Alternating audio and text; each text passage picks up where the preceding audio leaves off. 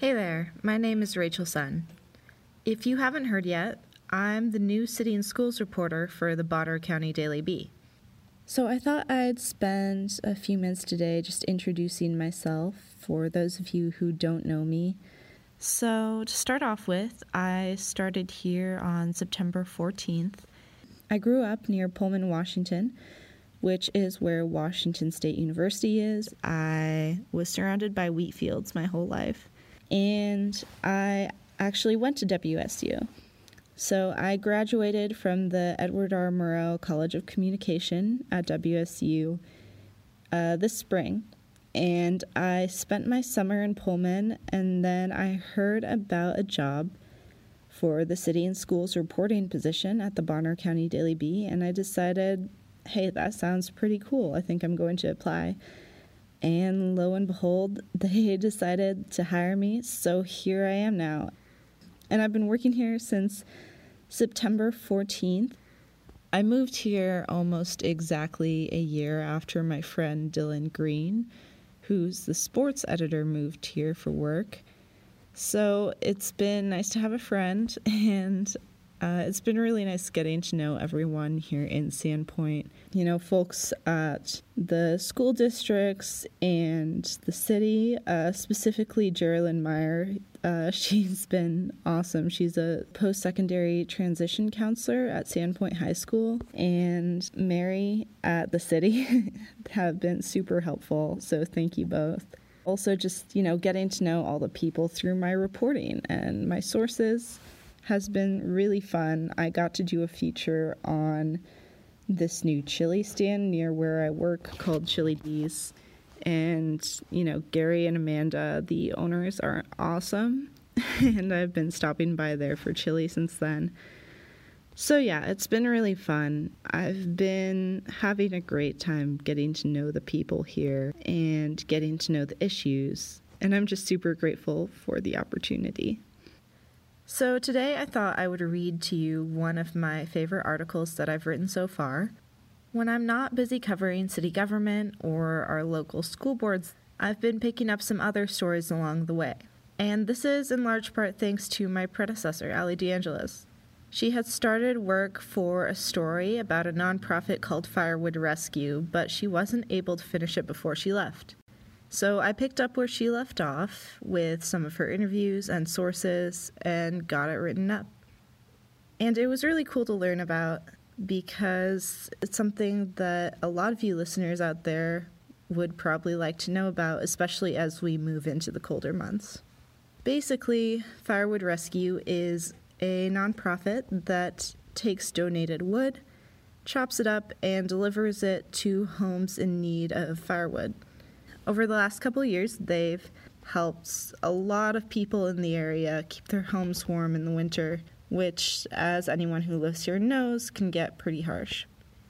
And one thing I really appreciated about it was that it gave me kind of an opening into learning about the community here and seeing kind of the best parts of that community, the way that people help each other. One thing I found interesting about this was that I learned a lot of the volunteers are seniors, and a lot of them are doing this because they have time now that they aren't working full-time jobs. That was a really interesting thing for me to learn. And of course, some of them said it would be cool to have younger volunteers.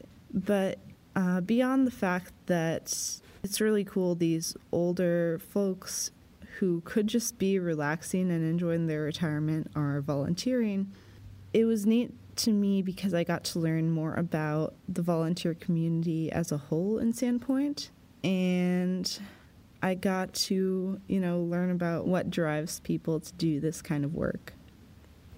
So without further ado, here is my article on Firewood Rescue.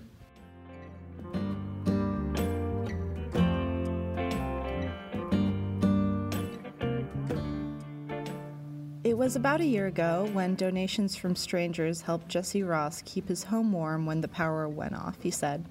A resident of the Hoodoo Valley, Ross was injured in a motorcycle accident during the 1960s. I've been disabled since then, he said. It makes it hard for me to get my own wood. I used to, but I'm 79 years old now. Ross lives far away from town, about halfway between Spirit Lake and Lake Kokolala. In the boondocks, as he calls it, and he prefers it there. But sometimes, he said, the power will come and go. Usually, Ross uses an oil heater to keep warm, he said. But when the power shuts off, the oil heater doesn't work, and he relies on firewood. So when Ross started running out of wood and was unable to collect more himself last year, he turned to Firewood Rescue, a nonprofit that delivers firewood to those in critical need. Within a few days, Ross said, the volunteers brought close to a quart of wood, and more after that. Walt Dietrich, one of the volunteers, brought his personal wood splitter to help. We would have had some cold days last year if they didn't help us out, Ross said. Later on, Ross said, he called FWR on behalf of his grandson, who was injured in a car accident. They immediately went and helped him too, he said. I call them the Wood Angels. How it began. Paul Krames, the founder of FWR, said he never imagined how much his little operation would grow when, in 2018, he started delivering firewood to locals in need. At first, Krames said he had been helping a friend, Larry Peterson, with some firewood deliveries for veterans. But he soon learned of more people in need who didn't meet that criteria. People who knew me contacted me and were in desperate need of firewood, Krames said. We arranged a couple of deliveries, and I started to think I wanted to expand the outreach to seniors and disabled and seriously ill people that were in dire shape. Now a registered nonprofit, Firewood Rescue has over 50 volunteers and about 20 regulars who show up every week to help, Krames said. This year, the operation grew 10, maybe 20-fold, he said. When someone is down and out, the community just rallies. You don't find that everywhere. Every Saturday and some weekdays, Krames and the other volunteers at FWR meet to prep the wood stores that will be delivered to locals in need. In one video Krames took of the operation, the sound of sawing and clattering wood being stacked fills the air. About a dozen people cut, split, and stack wood with multiple cords already piled behind them. All this summer, that's what Krames did every Saturday, he said. He and the other volunteers would work from morning until around 1 p.m. when it got too hot to continue. That work continues into fall as the volunteers prepare for winter. The volunteers.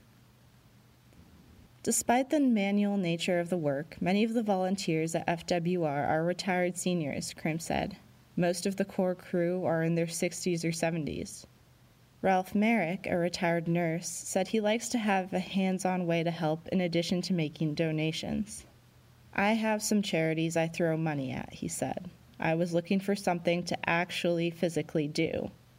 Several of the volunteers said they appreciate the chance to give back and the camaraderie they share. And for those that deliver, dropping off needed firewood makes a lasting impression. Brennan Dunn, who volunteers with his wife Renee, said as a veteran he's often charged with dropping off loads for other veterans. Sometimes folks can be proud, he said. I've been kinda known to just drop it off.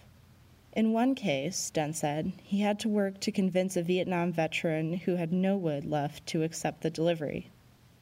After a cup of coffee and talking to him for a bit, Dunn said, this gentleman was very insistent on helping, even though it slowed the process a little bit. In another case, a man had been injured in a mill accident and was having trouble making ends meet. The man had young daughters, Dunn said, and roughly half a load of wood for one fire. I was able to bring a couple weeks' worth, he said. It felt really good being able to make sure those little girls didn't get cold. Dunn said he and his wife often bring their 3 youngest sons to help volunteer. Kids are either the best or the worst of us, he said. Being able to foster that in my kids is very, very important to me. FWR volunteer Kathy Kelly said she understands personally how hard it can be to collect firewood. I've been in a home where we heated with wood in the past, she said. I know how labor-intensive collecting your own firewood can be. The work has a way of bringing out the best in people, she said. On one delivery with Dietrich, some neighborhood boys came by and offered to help with the wood. After, she said, Dietrich took some dollar bills from his wallet and handed them to the boys. "We're volunteering, and that gentleman took out of his own pocket to give to those young men," she said. "That struck me." The organization. Eileen Esplin, a board member, volunteer, and coordinator for FWR, began working with the organization a year and a half ago, splitting and stacking wood. Because of her expertise in administrative work, Esplin, now 71, is the coordinator in charge of keeping updated lists of volunteers and equipment, coordinating drop-offs, and vetting potential recipients. Some criteria the program considers is whether the household has children, a person with a disability, public assistance and food assistance the household currently receives, whether firewood is a primary heat source, and, this year, whether the household's income has been impacted by COVID-19. FWR works on a case-by-case basis, Esplin said, and will generally deliver as far as volunteers are willing and able to go. "We've delivered to Newport and Old Town, and we've delivered south of Athol and everywhere in between," she said. "We're much more interested in meeting people's needs than where they live." FWR receives donations from the Rotary Club of Sandpoint, Crame said, whose members often volunteer. The nonprofit also works with Community Action Partnership and often gets referrals for residents who fall just outside the criteria for the organization's energy assistance and firewood programs, Crame said. Because FWR focuses on emergency firewood supplies, it's also common for the volunteers to also refer firewood recipients to CIP to make sure their needs are met long term. "What happens after?" Crame said. "I think we're failing a bit if we don't provide that resource." Ongoing need. FWR gets continual offers for wood donations, Crame said, although sometimes they must turn down offers of wood that are too difficult to cut or collect. Log decks of seasoned wood that are accessible to trucks and trailers are preferred, he said. Right now, FWR is also in dire need of tarps as the rainy season approaches, Crame said. A single long tarp can cost about $50, and much of the organization's funding goes back into maintenance and repair for equipment or reimbursing volunteers' gas money. A lot of the volunteers just say, "I'm good, no thank you." But some of the volunteers, they're on fixed incomes, he said. So we just want to make sure that we reimburse that. The organization is always looking for more volunteers and is in need of those with insured trailers in good condition to haul wood, Esplin said. "Almost anyone can help in some way," Dunn said. "If all you've got is a strong back, there's someone with a truck. If you've got a truck, there's someone with a strong back," he said. Those wishing to volunteer or learn more can email Firewood Rescue at firewoodrescue2020@gmail.com.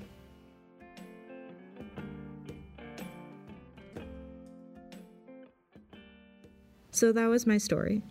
Thank you again, Allie, for letting me take over the article you started and all the legwork that you got started for me. I really appreciate it. I hope you've enjoyed today's 7B podcast and that you'll join us again next week.